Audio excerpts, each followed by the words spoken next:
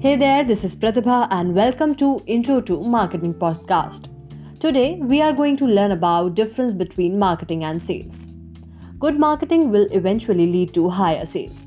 As you have understood the meaning of marketing and sales, we don't want any confusion to rest in your mind. So let's look at how both are different from each other.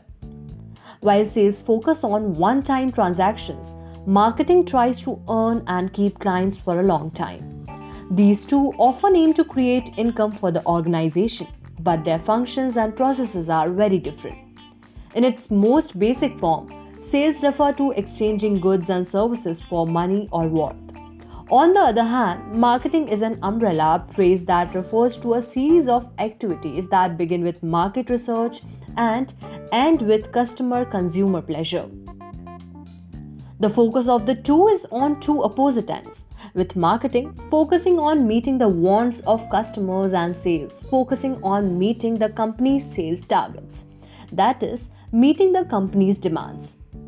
Customers' needs, want, and demands are identified by marketing to satisfy Customers' needs, want, and demands are identified by marketing to satisfy them profitably. On the other hand, sales is all about persuading people to acquire the company's products and services.